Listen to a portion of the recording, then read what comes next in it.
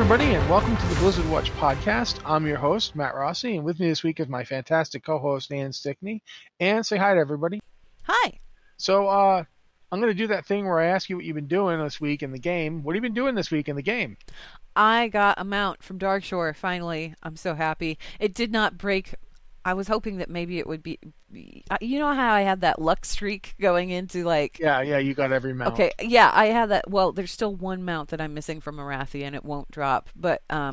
Here's my thing. Here's what I think you're not doing enough of. You're not rubbing it in Mitch's face enough. Because it was when Mitch was trying to get all those mounts, and you were like, "Hey, Mitch, I got another mount." That's when mounts were dropping for you like crazy. We should have him on the show again, just so I can do that.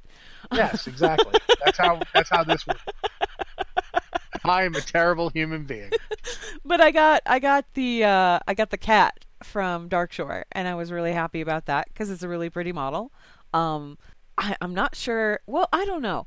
I like the new cat model, and at the same time, I'm kind of like, on the new cat model, because there's something about the fluff on the muzzle that it transcends cool panther to house cat, and I'm not sure if I like the house cat connotations that I get from that model.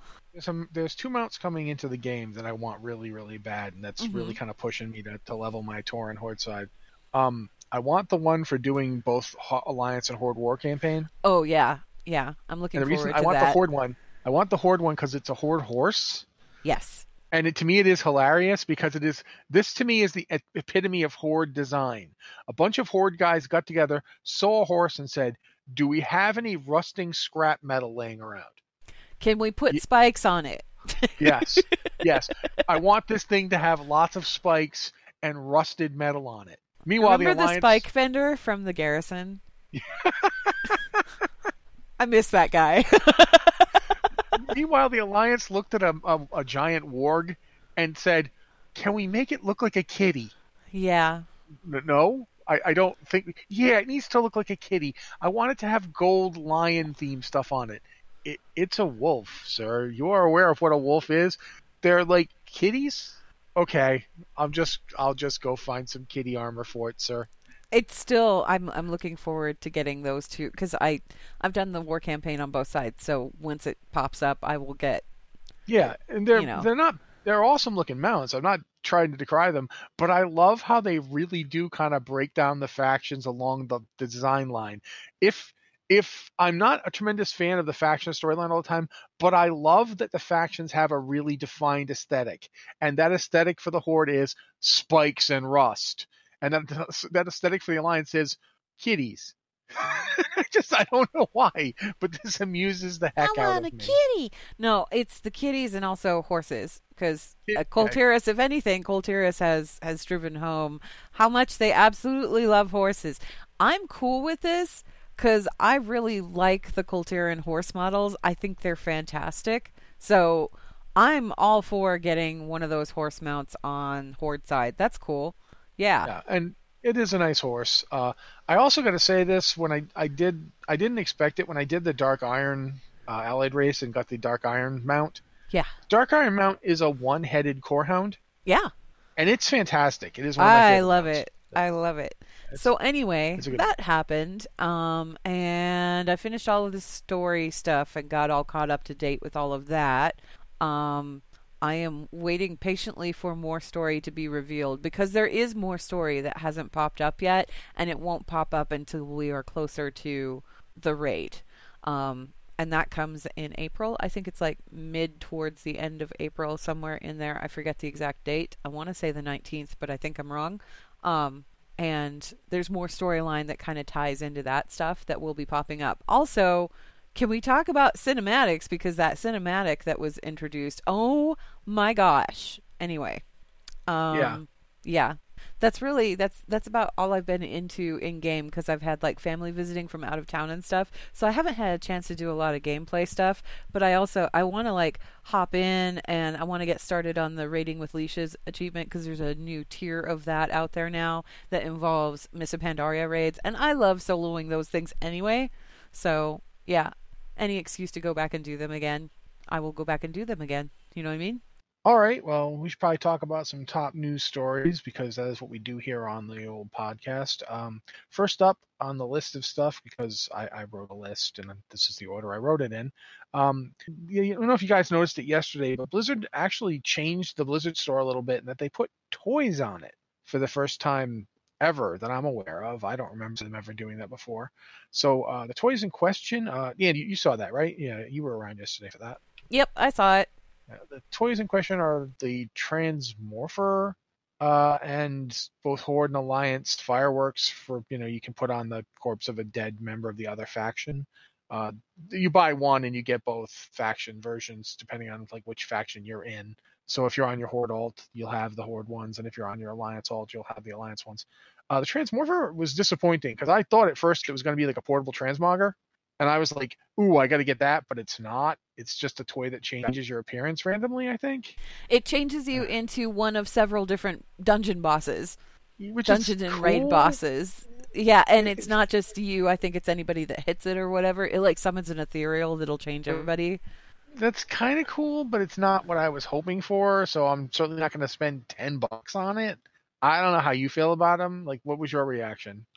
Here's the deal. They introduced these things because part of the proceeds from the sales is going to go to help fund the Arena World Championships and the Mythic Dungeon Invitational stuff, like esports things. So like a portion of the proceeds from these is going to go towards funding that, which is fine and everything. That's okay. At the same time, I don't get the toy thing. Like, okay, toys have always been this thing that you get in game, and they're usually little diddly cosmetic things or whatever. I cannot justify paying $10 for a toy. Because the thing is like with a mount, oh, you ride the mount around, you get use out of it, whatever. With a pet, you can use the pet for pet battles. It can follow you around if it's super cute. That's fine. A toy is something that I literally right click so it goes into my toy box. I use it maybe once or twice and then I never look at it again. Unless I'm like super bored waiting for a dungeon to start or something and I start pulling out random toys. I never use them regularly. So they aren't worth the $10 to me. They could have introduced a lot of other different things that would have made it more worth the money in my mind. You know what I mean? Yeah, for me, the Transmorpher is the closest to a toy I'd be interested in because I do like toys that switch my character around. Like, for instance, I like the Orb of the Cinderai. I like the Orb of Deception. I like the one that turns you into a Flame Druid or the one that turns you into one of those Ice Dwarves. Those are all cool. I like them. But I don't. I think the $10, it's not too much for a toy or anything. That's not my problem. It's just not. I'm okay with spending money on things if I feel like I'll get a lot of use out of them, or if I know somebody else would like them. Like I've bought more stuff for my wife than I buy for myself because I know my wife likes mounts, and when a new mount comes out, the Fox mount, I'll happily buy it for her because it's a nice gift and she enjoys it, and I like to make her happy. But I really like that I don't have to buy them for myself. Like I can live happily without them.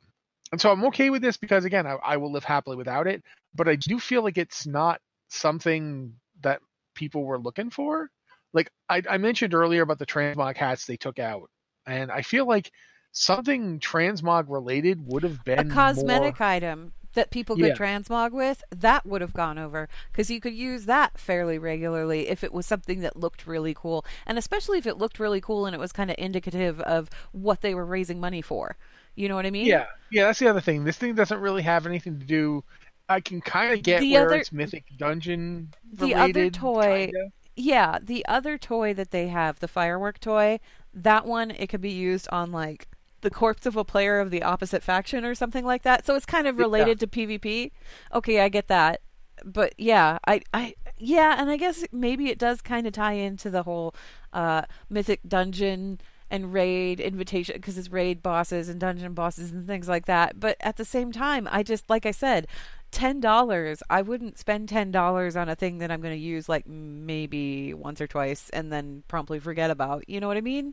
I don't know. I feel like there were there are better things that they could, if they really wanted to make money and fund this thing, they should have put like a pet together or a mount. For me, it's more interesting just the idea that they've expanded something they'll put on the store. Yeah. And I've already seen people being like, "Oh, this is Activision at work," and Blizzard has been doing this kind of stuff in their other games for a long time. Like, if you look at Overwatch, I mean, I think it tends to be loot boxes over at Overwatch, but they've got all sorts of stuff you can get on their store. It's always loot boxes. It's always loot boxes or. And what's cool about how WoW does it is that it's never loot boxes.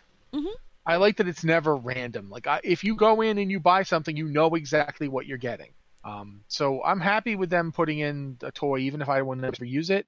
And I want them to put in more stuff. Like I may be unique that way. I want there to be more stuff in the store. I just never want to feel like I have to buy it. Like I always want it to feel optional.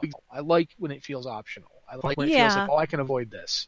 Yeah. And the thing is like, I'm not saying that it's a bad idea or whatever. I mean, cool if you want to throw it. It's just not something that I'm going to spend my money on. And I feel like if they wanted to do what they're saying they're going to do and raise some additional money for the Arena World Championship and the Mythic Dungeon Invitational, then maybe they should have put something out there that they know is a moneymaker. Because you throw a mount in the mount shop and boom, you're going to have buku bucks out of it. You put a pet in there. Those things have sold before and traditionally sold well. They've never put toys in there before. So why would you? I have to wonder if it's more along the lines of the toy is easier to make. I don't know. And the thing is, like Sigmund Freudskeil just pointed out in the chat channel, there was the hitching post. Like that was the first toy that was introduced. But the thing is the hitching post was also, it was a bundle wrapped with a mount. Like you got the mount and you got the hitching post. They weren't just selling the hitching post by itself. So this is the first time we've had a toy being sold just, here's a toy, you can buy it. And yeah, I don't know. I feel like if they really wanted to make some additional bucks for those programs, then maybe they should have introduced something that they knew sold well instead of throwing out something brand new just to see how it does. You know what I mean? Yeah, I can see that. I don't dispute that. I think there's definitely some merit to that idea. As far as it goes, if somebody wants to buy it, cool. Somebody can go ahead and buy it. It's cool. It's just, I know for myself personally, it's not worth $10. It just isn't. So I'm not going to be picking it up. Okay, but let's move on to talking about something as interesting to this that's going on right now. Got a lot of new skins and mounts and such coming to Heroes of the Storm for the spring event. It's kind of got a cyborg feel to it, like it's sort of cyberpunky, which is interesting, and certainly some of them are really cool. Have you looked at any of them, man? Yeah, I really like the whole, like the Techno Vandal Chromie. That skin in particular, I really, really love because I like how both the horns and the tail, it looks like traditional horns and a tail, but it's got like this overlay on it that looks like, I don't know, it's like some kind of cyberpunk netting overlay thing. It looks neat. It looks neat. I like the texture on it a lot. And I do like the other ones that they've got, like the Butcher skin and Karazim, but I don't think that any of them really stand out to me as much as the Chromie skin does. I do like that we did get a Lucio, though. We got a Lucio skin in with all of it. The Lucio Speed Demon is not too bad. I love the Cyber Oni Zarya. I think it is just beautiful. I think the color scheme is good. It's gold and red. There's probably others, but the one I've seen is gold and red. They also have some ones that are just straight up lunar, like the Azure Lunar Sylvanas, Blossom Lunar Sylvanas. But then there's the Cyber Oni Warboar, the mount, and so forth. There's a lot of stuff going on here, and I think it's tied into a lot of stuff. I just really the Techno Vandal Chromie skin is just not one I saw coming, whereas the Cyber Oni Butcher and so forth, you kind of expected those, but I didn't expect one for Chromie. Yeah, so I really that Chromie skin is really well put together, and it's probably my favorite out of the bunch. I do really like the Fire Lunar Dragon mount that they came out with too. That one is super pretty because it's just, I mean, it's a dragon. It's a dragon, and I like dragon anything. And the Lunar Guardian ones are kind of cute too, but I prefer the dragon. Yeah. I think too, it's worth pointing out this is a lot of stuff coming from a game people kind of had written off. Yeah. When Blizzard made their announcement last year, everyone was like, well, I guess that's it for Heroes. But definitely, even if they are coming out with stuff slower, they definitely are still coming out with like a good chunk of stuff. I forgot about the one that the other one I really, really liked. Oriel has the Azure Sakura. Oh yeah, yeah, with the wings that have the cherry blossoms all over. I love that one. That one's just like the aesthetic on that model. She's just really pretty to begin with, and anything that they do to her just looks amazing. So yeah, I really love that one too. I think Chromie and her, those are my two favorites out of the bunch. Yeah, so I mean, you should give it a look. The skins are interesting. They're reasonably, a lot of them are really well done.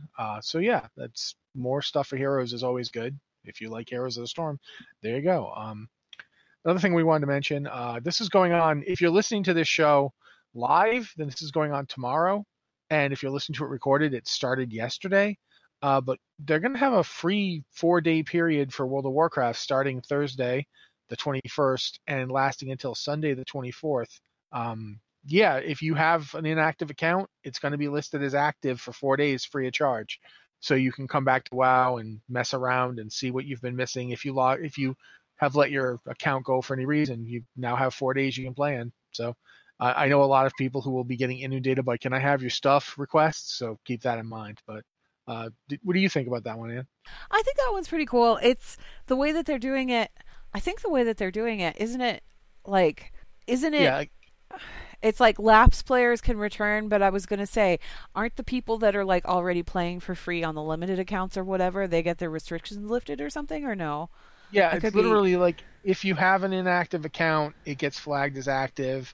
Yeah. I'm not 100% that if you're on a trial account, you can play for free, but I'm pretty sure that's it. It doesn't say that. Yeah. I don't think that's the case, but yeah, it's anybody who's got an inactive account, it's being lifted. And honestly, I'm cool with it. There's been a lot that's been happening in Battle for Azeroth, and it's a really good expansion.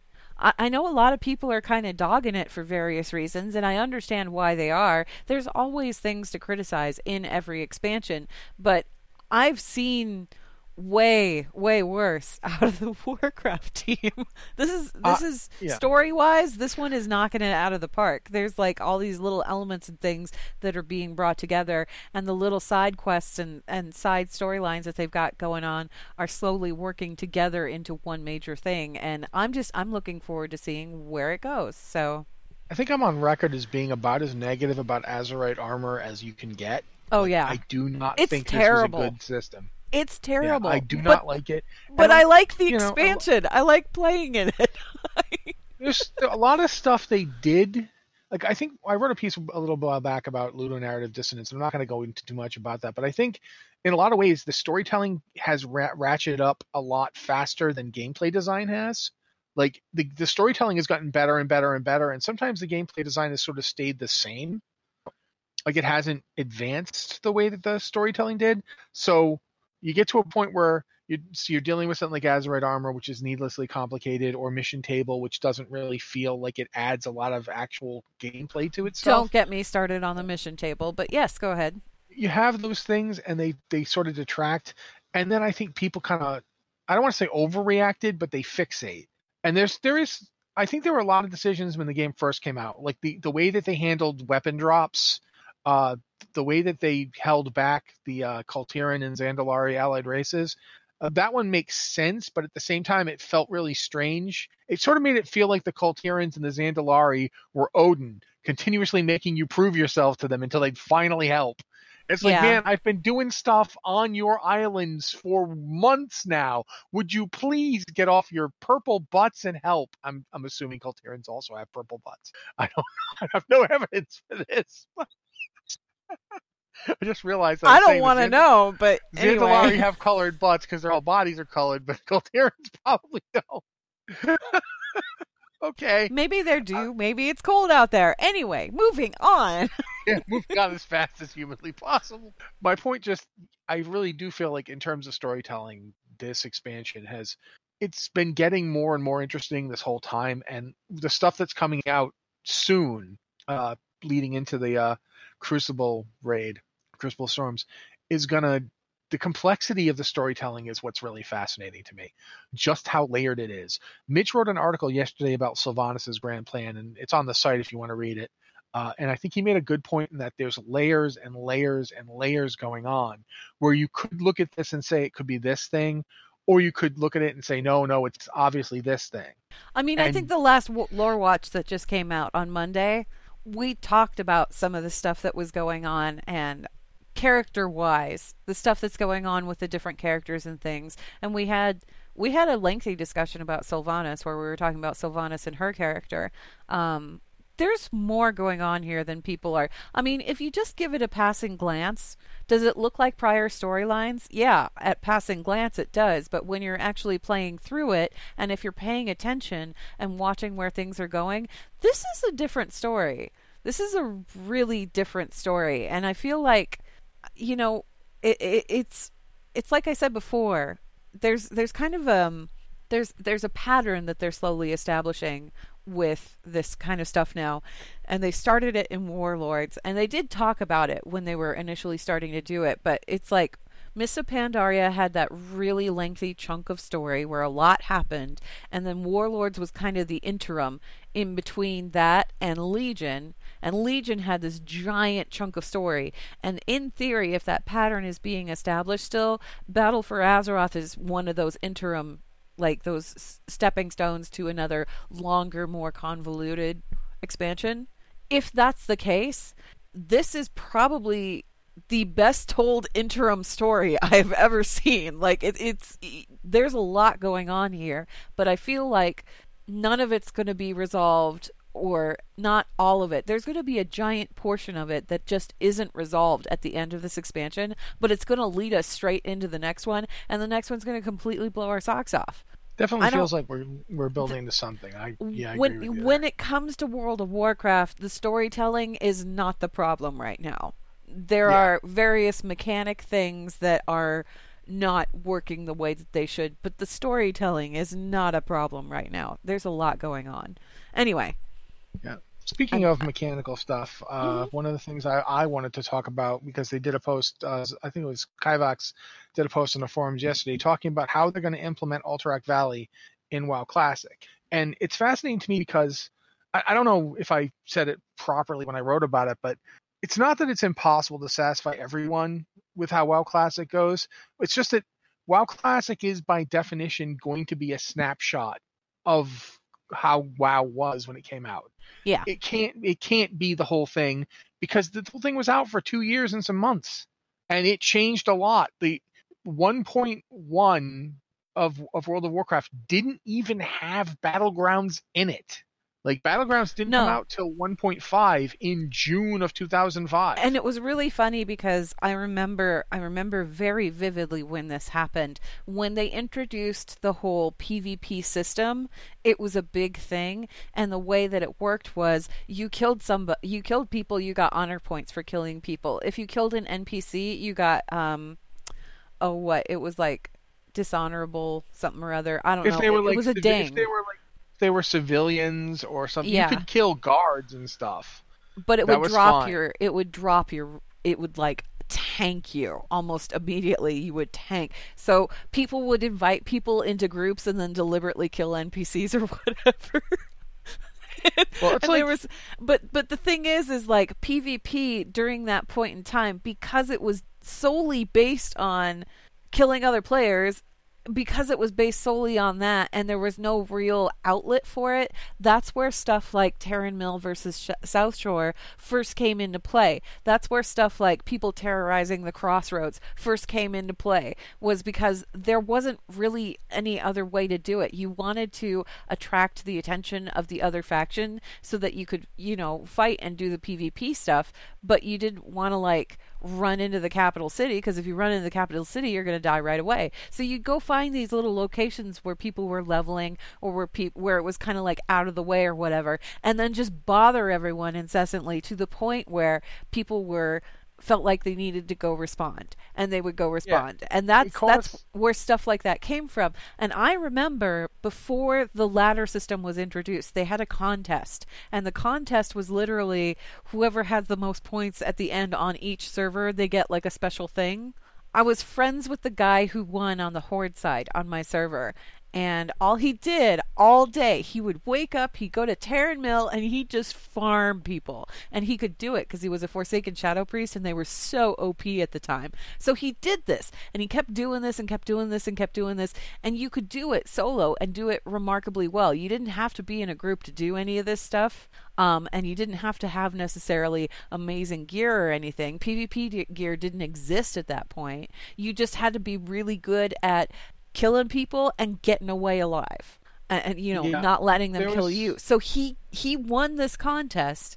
They gave him a tabard. That's what they got. They got tabards. The ugly tabard that says WoW on it that you get now from, is it the anniversary tabard? I think it's the anniversary tabard actually has that appearance. Yeah, okay. It's the same look. He was really disappointed because he just got this tabard that wasn't even like a pretty tabard. And then they came out with the honor system.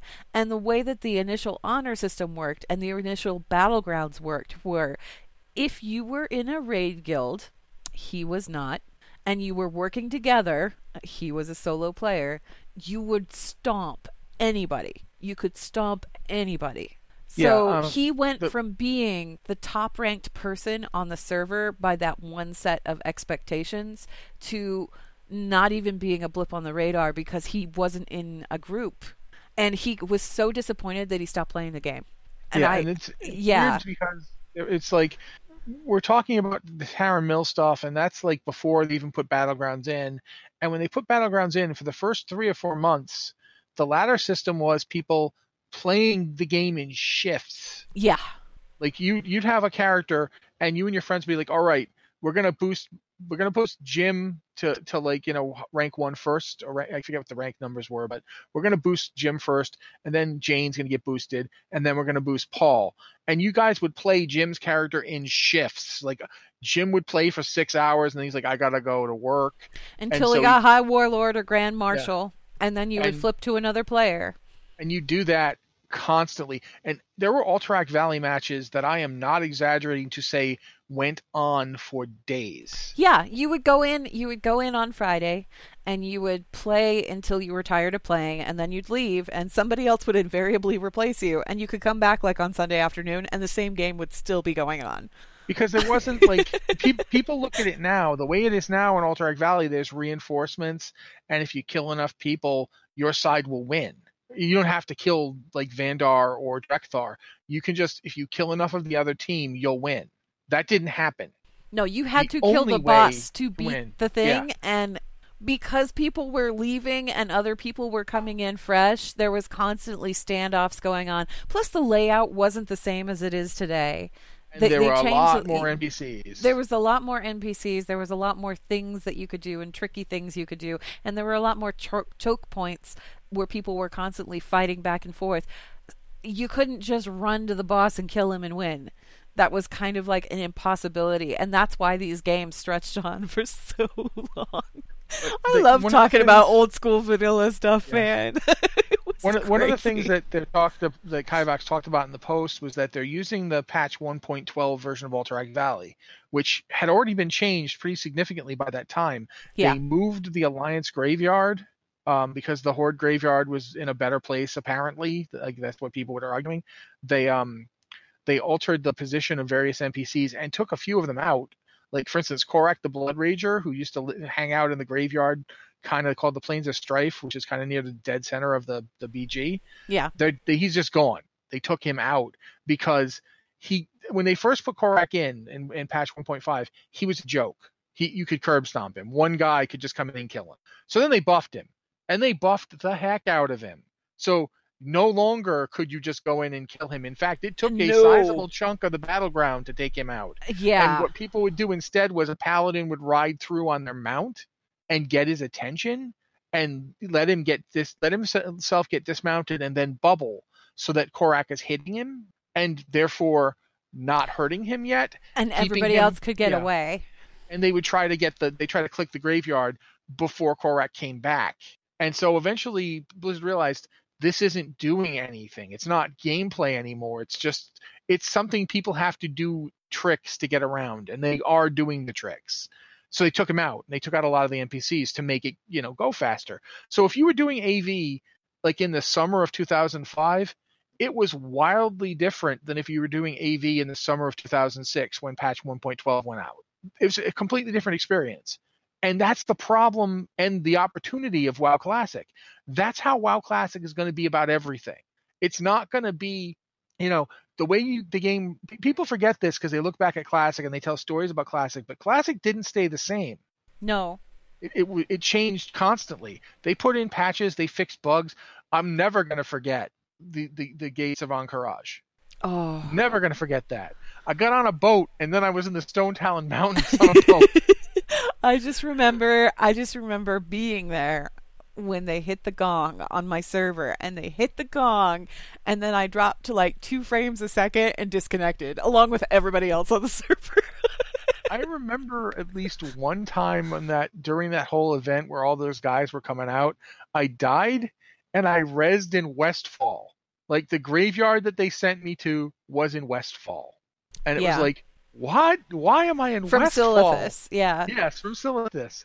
It was just stuff like that happened constantly. So hopefully you're not gonna get bugs like that. And they said that what they're gonna do with AV is they're going to use the 1.12 version of Alterac Valley, which is the final one that was there and available before Burning Crusade came out.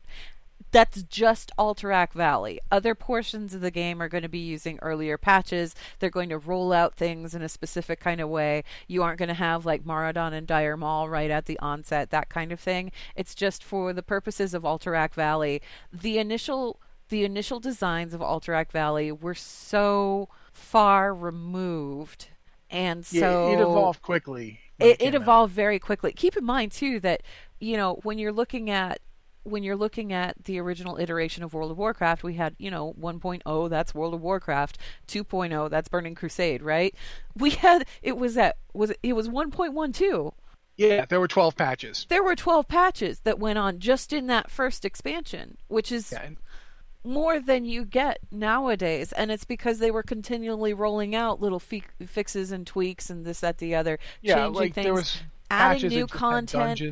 Doing, balance passes for classes that didn't maybe quite play the way they wanted. There was a lot of tweaking going on throughout Classic. And as far as Alterac Valley goes, while I have fond memories of those weekend-long AV matches, I'm kind of okay with them not making a return. I mean, if that's what people really wanted, I can understand being a little disappointed, but they're gonna have to make decisions like this throughout WoW Classic. They're gonna have to pick, this is the quintessential version of X, whatever X is. Because, for instance, Dire Maul is radically different now than it was back then, but Dire Maul changed while it was out in vanilla. It changed twice. Yeah. They linked up dungeons. They moved book locations. They're going to have to pick which version of that to give you. They're going to have to pick, okay, how do we want to do, deal with Nax? There were certain things about Nax that they're going to have to decide on. They're going to have to do that with a lot of stuff. They also, I know that one of the things that they were looking at was the release schedule for world bosses. Because world bosses have certain gear and recipes and stuff that were basically introduced to kind of help people along with certain raids and things like the Green Dragons. When the Green Dragons came out, they had a bunch of nature resist. Oh, you needed that for AQ. Oh yeah, absolutely. You wouldn't get past Uberon? Forget it. You needed. Yeah. So it was just.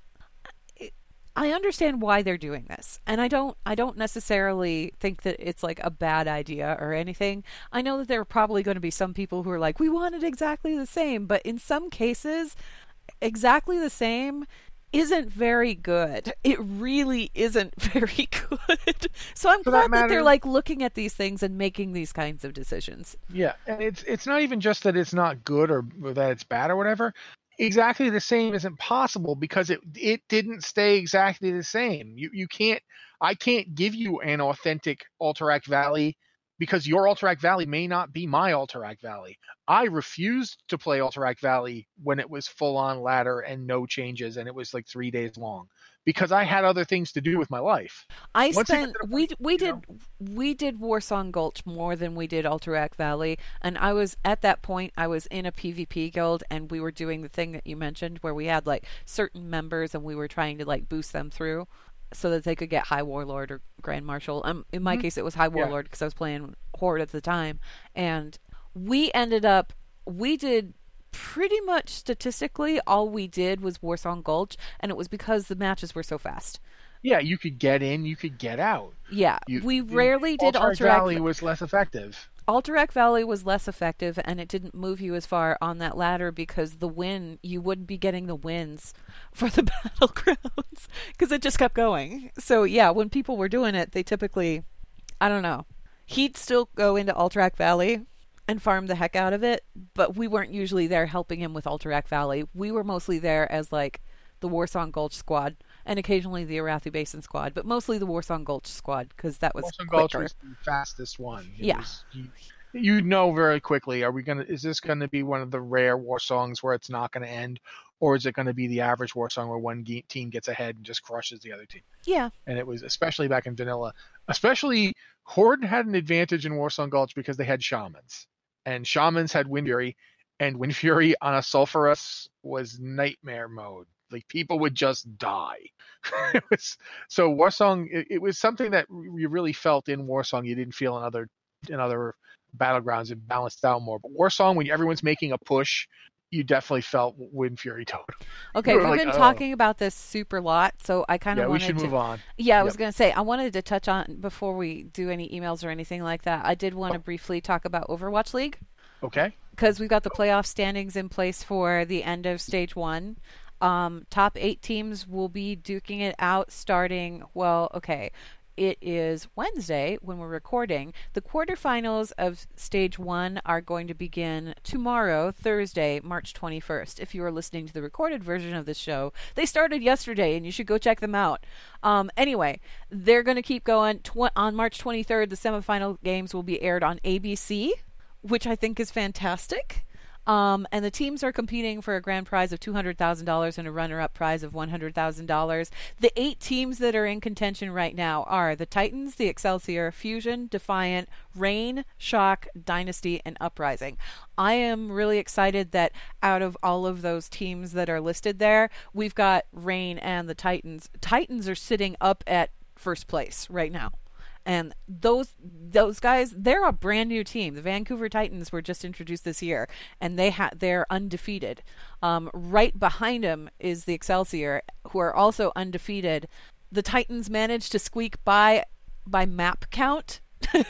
Map count victories. They managed to just squeak ahead of New York. But yeah, I'm really excited to see how this all plays out. It's going to be interesting. It's going to be really interesting. So, yeah, if you're interested in seeing all of that stuff, keep your eye out. One question I want to ask about that. Mm-hmm. Didn't 2 of the teams settle their placement with a coin toss? Yes, they did. Yeah. So here's what's going on. There were 4 teams.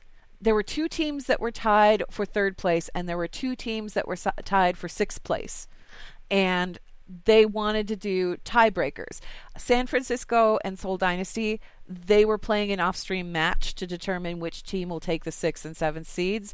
And then Philadelphia Fusion and Toronto Defiant, they did a coin flip. They specifically did a coin flip. The whole reason I think that San Francisco and Seoul are doing the playoff thing is because those guys are going to be seeded against the top teams in the bracket, so they don't want to leave it up to a coin flip. They're hoping that they can win and choose who they go up against, because whoever they go up against is going to be one of the best teams there. Whereas right now, Philadelphia and Toronto are right in the middle, so it doesn't really matter so much who they're going to be playing against, because they're going to be playing against somebody who's ranked pretty similarly to where they're at, so they're willing to leave it up to a coin flip, because they would rather do the coin flip, have it decided immediately, and then they can go work on their strats. And that makes total sense. It makes total sense. So yeah, all of that stuff is going down starting tomorrow, which is Thursday. And like I said, if you're listening to this on Friday, it's already happening. Yeah, that starts at 8 p.m. Central on Thursday, and the first 2 matches of the bracket will be played. The quarterfinals will continue on March 22nd, and on 23rd, on the 23rd, that's when the semifinal games, they'll be aired on ABC, and they'll begin at 2 p.m. Central, and you can check those out. I'm very excited. I'm really happy that 2 of the brand new teams made it, like, especially, man, Vancouver, who would have thought? But they've just dominated. It's pretty great. Okay. Alrighty. Before we move on to emails, which means we may only get 1 or 2 emails in, but I feel like we should mention that the new Hearthstone expansion has been announced.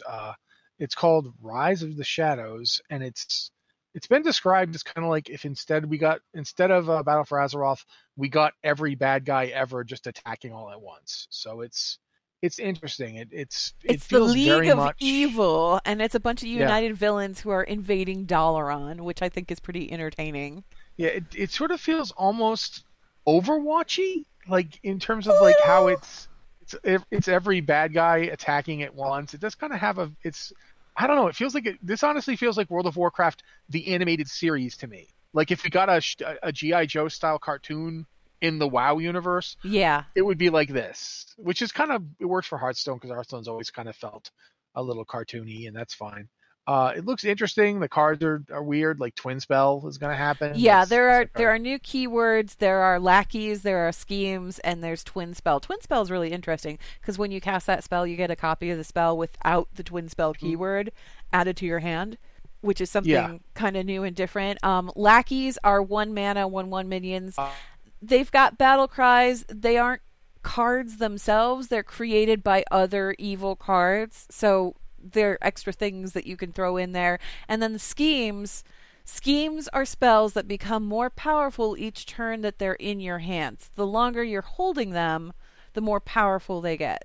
And I find that kind of interesting too. Yeah, there's a lot of little interesting things that they're doing with it. I'm also really excited that they added a Chef Nomi card.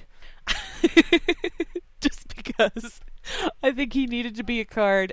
He will summon 6/6/6 Greasefire Elementals if your deck is empty. See, I feel you're confusing excited by and terrified by, because that's the emotion I would feel. I think it's great. I can't wait to see him in play. But yeah, that one's available. When is that one available? Did they give us a release date for it? There's a trailer for it. I don't know if there's an actual release date. I believe it's April 9th, if I remember. Yeah, it's April 9th, and it comes with 135 new cards, and you'll get, all of the other stuff. You can pre-order 50 packs of Rise of the Shadows and a special card back and a random legendary card for $50. But for $80, you can get 80 packs, card back, random legendary, and you also get a Madame Lazul Priest hero. It's not cheap. Hearthstone's not cheap. No, it's true. Just not. It's not cheap, but this actually looks like it's going to be a lot of fun. And if you haven't seen the announcement trailer with Dave Kosak, oh God, go check it out. He's just a hoot to watch in everything that he does. So, that covers it for the news for right now, I think. We should move on and try to do at least 1 email. We talked a lot, but if you've ever listened to this show, we talk a lot, so you can't be that surprised. If you have an email, please send it to podcast@blizzardwatch.com with the subject line podcast or Blizzard Watch, so we know it's for the show. And I guess pick one and see how far we get. You know what? We haven't talked about Diablo in a hot minute, so I'm going to go with that one. Mostly because I want to hear you talk about Diablo. This one is from Davis, who says, "Hey, Frosty folks. My question is about Inaris, the angel who helped make Sanctuary with the World Stone. What happened to him? I know he's not around anymore, but why? All I know about him is the stuff from the lore books when you're doing Reaper of Souls. I'd like to know why he's not around. Love the show, Davis." Rossi, this is all you. Okay. This is sort of tied into the Sin Wars books. So if you haven't read those books, I'll give you as How quick many and dirty of those are an there? explanation as I can. It's a trilogy. It's a trilogy. Okay. Knack wrote them, and there's a trilogy of them. Okay.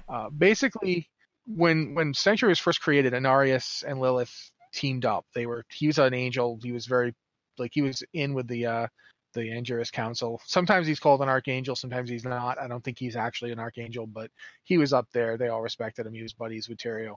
and Lilith was the daughter of Mephisto. We don't know who he had why he had a daughter and a son in the first place. We don't know where they came from, but daughter of Mephisto. She was feeling like this war was never going to end, and he was feeling much the same. So they met. She didn't kill him. They had a conversation, and they figured out we both feel the same way. Let's get out of here. I don't want to be involved in this eternal conflict anymore. Each of them, convinced other angels and demons to go with them. They went to the Pandemonium Fortress and stole the World Stone out from under the angels and demons, grasp. Took it and absconded to a plane that they created using it, which meant that they couldn't be found. They used the World Stone to basically, one of the things you could do with the World Stone is define the nature of the world you were creating, and the nature of Sanctuary was such that they couldn't be found. So they created Sanctuary, and then named it very appropriately. That's literally why they named it that. It was to be their sanctuary. Once they got there, I guess they were bored because they started knocking boots, and soon we have a whole host of half angel, half demon people. Were they bored, or did they fall in love? At least some of them didn't fall in love, but Inarius and Lilith have a very interesting relationship where you can see signs of them actually having real feelings for each other, and yet at the same time they're both utterly pragmatic and willing to do whatever they have to for their own aims. So it's fascinating. They're interesting characters, but I don't have time for all that. It's like Romeo and Juliet with an agenda. Kind of, or more like, I'm trying to think of a better example. It's like if you ever watched the play The Lion in Winter, yes, where Henry and Catherine are like, they're at each other, but at the same time, Eleanor of Aquitaine and Henry, they're at each other, but at the same time, they enjoy it. Yeah, they enjoy the sparring. They enjoy each other. They'll be disappointed when one of them eventually wins. It was kind of like that. Yeah. Lilith had a plan the whole time. She knew she wanted to see what the Nephilim could do. She thought that if angel and demon had children, they'd be very powerful. And she was right. So when the angels and demons were like, oh, these kids are going to attract the attention of heaven and hell, they're way too strong, we got to get rid of them, she killed them so they couldn't do that. And Inarius, when presented with this, had the power of the World Stone at his draw, so he could take even her out, but he couldn't bear to kill her, so he banished her. This left him alone on Sanctuary with all these half angel, half demon babies who were going to be more powerful than he was. But he had the World Stone, so he used the World Stone to alter Sanctuary so that the Nephilim turned into just humans. Over time, they lost their enormous power and just became humans. Except for some of them. The very firstborn Nephilim didn't lose their powers, but they kind of like faded out. They went to other places, other parts of reality. For instance, Rothma, the guy the priest of Rothma is named after, he was the very firstborn child of Inarius and Lilith themselves, and he kind of made friends with a dragon named Tragul, and it's a big deal. But we got to skip this to get to Inarius. After a while, the World Stone stopped being able to suppress the Nephilim.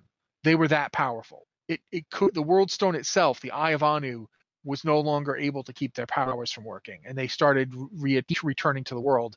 A farmer's son named, I want to say Uldesian Queldroma, he began displaying the ancient Nephilim powers. He got in a fight with Bulkathos himself and didn't lose.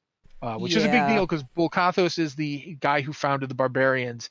He's one of the ancient Nephilim. Fighting Bulkathos and living is a big deal.